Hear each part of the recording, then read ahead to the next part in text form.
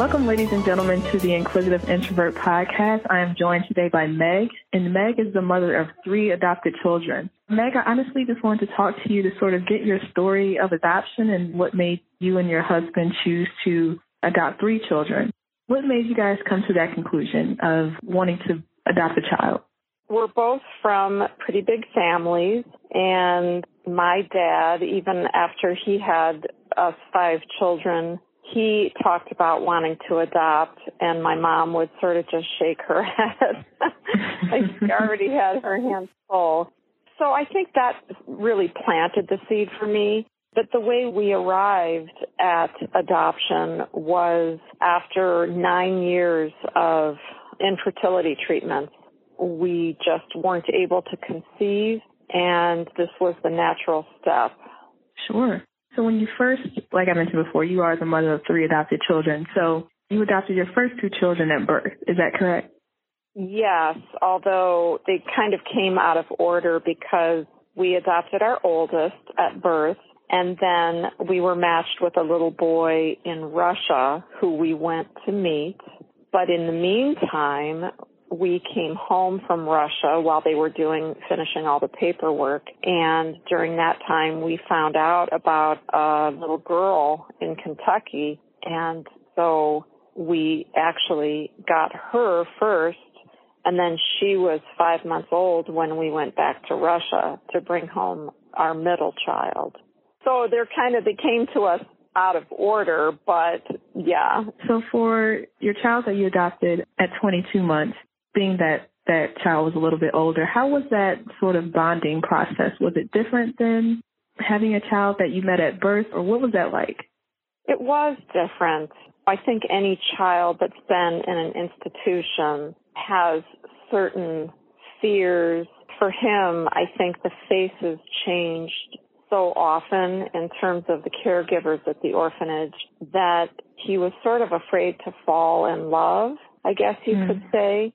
And so it took him a good 3 to 5 months to actually relax in my arms and sort of mold to my body when I held him. Whereas the other children, I think, because I was their mama right from the hospital, they just molded to me from the get-go. And Meg, if you don't mind me asking, do you and your husband, do you guys have that conversation with your children now that they're a little bit older that they are adopted, and how difficult is that conversation, if at all? They've known since they were little babies in my arms in the rocking chair, and I would just say I am so blessed that God sent you to me and thought that I would be good as your mama. And that's just always been part of our conversation, that from the time they can ever remember, they know that they grew in another lady's tummy, and that God thought it would be a good idea if Daddy and I were your parents. That's always how we've talked to them. Absolutely. For parents that want to go through the adoption process, and I'm completely ignorant of the process, what is the process like, and how do they go about vetting adoption agencies that, are legit, and how does all that stuff work? Well, it's not for the faint of heart. It's a pretty difficult process. It's also, I think, what a lot of people don't know is it's a very expensive process. And it shouldn't be, because there's so many children that need homes, and that's one of the things that kind of bothers me about it. But our first adoption was an agency adoption, and the way they do it is they take a certain percentage of your combined income. And so for our first adoption, it was probably between $25,000 and $30,000. And then for our Russian adoption, it was $42,000. And for our adoption from Kentucky, that was actually, we had to hire a lawyer for our side, and then the birth mother had to hire a lawyer on her side, and that was our only cost for that. And so that was much less expensive. And then I think many people don't realize there is an adoption tax credit, which I think is about $15,000. It used to be maybe 12. It might be up to 15, something like that, or maybe more because it's been a while. And so that helps offset the cost. But it always kind of breaks my heart that particularly all those little Russian babies, they were just beautiful. There were 150 babies up to age 2 in our son's orphanage in the baby house. And people just can't afford $42,000. Yeah, that's a lot of money. That breaks my heart for those children that it's so difficult, at least internationally. It's very expensive and could be cost prohibitive. And Meg, again, excuse me if I'm just being educated on the process. So what is the match process like? Do they just take an inventory of your personalities and where you live? And how do they go about pairing you with the right child? It's funny, our son from Russia, we had adopted our first son and we were waiting for over 2.5 years. We would get chosen by a birth mother through the same adoption agency, and then we would bond with her for 3 or 4 months, and then once the baby was born, she would change her mind and decide to keep the child, and I can't blame her. That's such a hard decision, but for us to have that happen 3 or 4 times, it was really heartbreaking, and so the adoption agency actually suggested if you consider international adoption, you are at least, you know that you will have a baby at the end of it, and it could be 6 months to a year, but it will happen. And most likely there's nobody on the other end to change their mind. And so that's when I Googled Russian adoption, and I found an 800 number that I called. And I just sort of bonded with the woman on the other end of the phone, and that was how we found our middle son. She ended up matching me with him actually during that phone call. And it's kind of funny. She said, "What are you hoping for?" And I said, well, because we had already adopted a son, I said, "I'm hoping for a girl, and I'm hoping for close to an infant as we can get." And I went through all my wishes. And about a half hour into the conversation, she says, "Meg, I've heard everything that you've told me, but a folder just came across my desk for a little boy who is as cute as a button." She said he's 15 months old. He is ready for a family. There's no wait with him. Do you want me to send you his photo and his medical information? And I said, okay, well, sure. And she sent the photo, and the minute we saw that picture, we said, oh, my gosh, he looks just like our first son. So we said, okay, how soon can we go? Wow, that's awesome. Yeah, that is awesome. Cool. How did your family react to you adopting 3 children? I know that you mentioned that your parents went through the process, so how, or planted that seed rather, what did they think of all this stuff? They were scared. I think that everybody, I have 4 older brothers, and they were all having conversations with me about what if the birth parents were to come back and want to take the child back. And I think that's everyone's big fear because, unfortunately, those are the stories that make the news. But the other, however, million adoptions that are wonderful don't make the news. So people are afraid of it. They're afraid because the stories they see on the news are of someone who's had a child for a year and somehow through a loophole, the birth father is able to come and take that child, or birth mother or something like that. And so I just had to choose fear or faith. And I just chose faith. I am a real faithful person. I have a great faith in God that He has a plan for me. And so that served me very well, that I was able to pray a lot about it and just give it to God, if you will. Wow, that's very brave. One of my questions were, do you ever worry or perhaps are fearful that your children would be overly curious to figure out who their birth parents were and kind of not leave you and your family, obviously, but just sort of have that yearning for their birth parents? Sure. Well, that's the beauty of open adoption. And I guess I hadn't mentioned yet, but most adoptions these days are open, and ours are very open, except, of course, the Russian adoption. We only know his birth mother's name. and the address where she lived when she had him. But other than that, we don't know anything about the birth father or any more information. But with our U.S. adoptions, they're very open, and we happen to love our birth parents. I always just call them our birth parents because there's 4 other people in our life and in our family, really, which is our 2 U.S. adopted, the 2 birth mothers and the 2 birth fathers. And we all keep in touch, and they come here for birthday parties, and they come to our oldest boy's football games, and the birth great-grandma just had us out to her house for a birthday party for our oldest 17th birthday.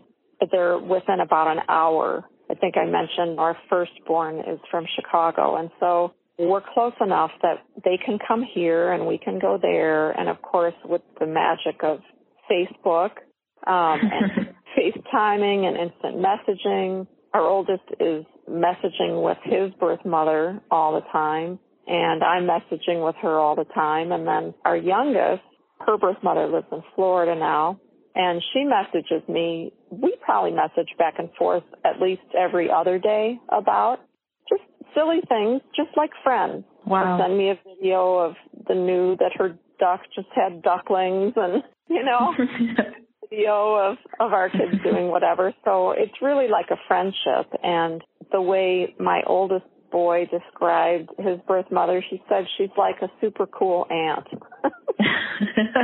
Yeah. That's pretty cool. And Meg, if you don't mind me asking, do the birth parents ever explain why they decided to give their child up for adoption? Do you guys have those conversations? Sure, yeah. All of our children's birth parents were 17, and they just weren't ready to be parents yet. And they made what I think is such a brave decision. I don't know that I would have ever been able to do it, but to carry that child for 9 months and take care of themselves and take care of the baby and to place that child with a family that was ready and financially able at that point to do all the things that a baby needs.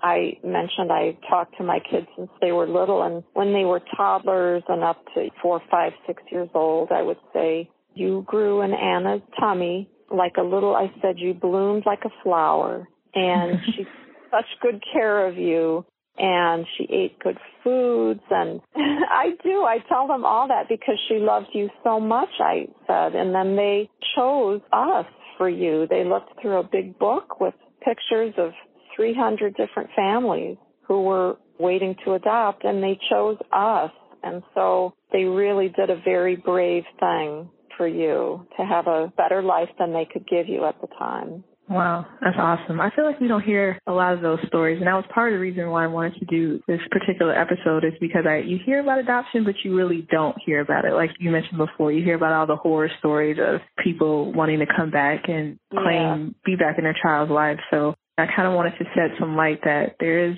positive adoption stories, and there are brave people like you and parents that decide to give up their child for adoption and really doing something that's helpful and healthy, more importantly. I think there's a lot of stories like mine, and although I know we've been particularly lucky, I think there's a lot of other just wonderful adoption stories out there too, very much like ours, but as you said, just don't hear them very much. I think also, I love that you're asking me everything because I think a lot of people are afraid to ask certain questions. Like for me, I'm just so open about it, and I tell like my older boys, 13 and 17-year-old boys are like, Mom, do you have to tell the waitress about our I'm like, I'm proud.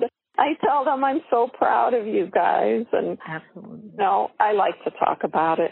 Oh, I definitely appreciate it. And I know that people tuning in will definitely appreciate this too. Like I said, you educated me and other people on the adoption process, and you made it to the point where it's not scary. I think a lot of people are scared of talking about this stuff. And my last and final question, Meg, what advice would you give to parents that want to give their child up for adoption, and what advice would you give to people that are looking to adopt? I would say for a woman who finds herself with an unplanned pregnancy, just to not be scared, but because there are so many good people out there that want to have a child and can't, you'd be doing a beautiful thing. And I would consider it a good deed to the world to give that child a chance at life. There's so many great agencies.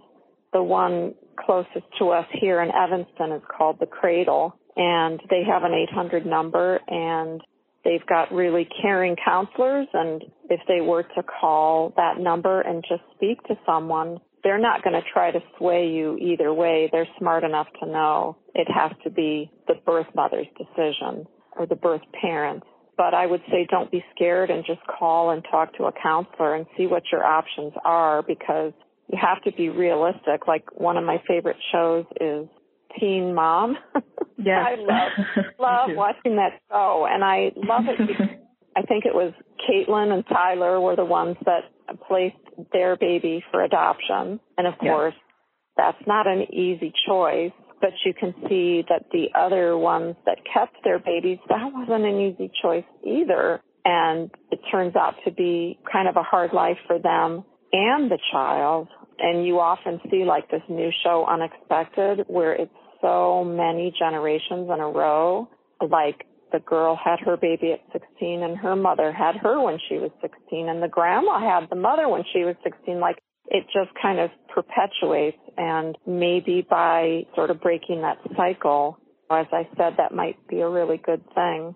I think for someone considering adopting, it can look very scary, and there's a million steps you have to go through. You asked about how is someone vetted. Well, you have to be fingerprinted and have a background check, and they need to be able to prove that you're not an ex-murderer before they're going to, they come and they inspect your home. And it doesn't mean you have to be have a perfect home. You don't even have to have a wonderful home. You just have to have a room. There's certain rules. The child has to have their own room. There has to be a window with a certain egress for escape. I mean, there's all these really specific things that they're looking for, but you don't have to be perfect to be a perfect parent, and you don't have to have a perfect house either. You just have to have the guts to, I always just say, baby steps.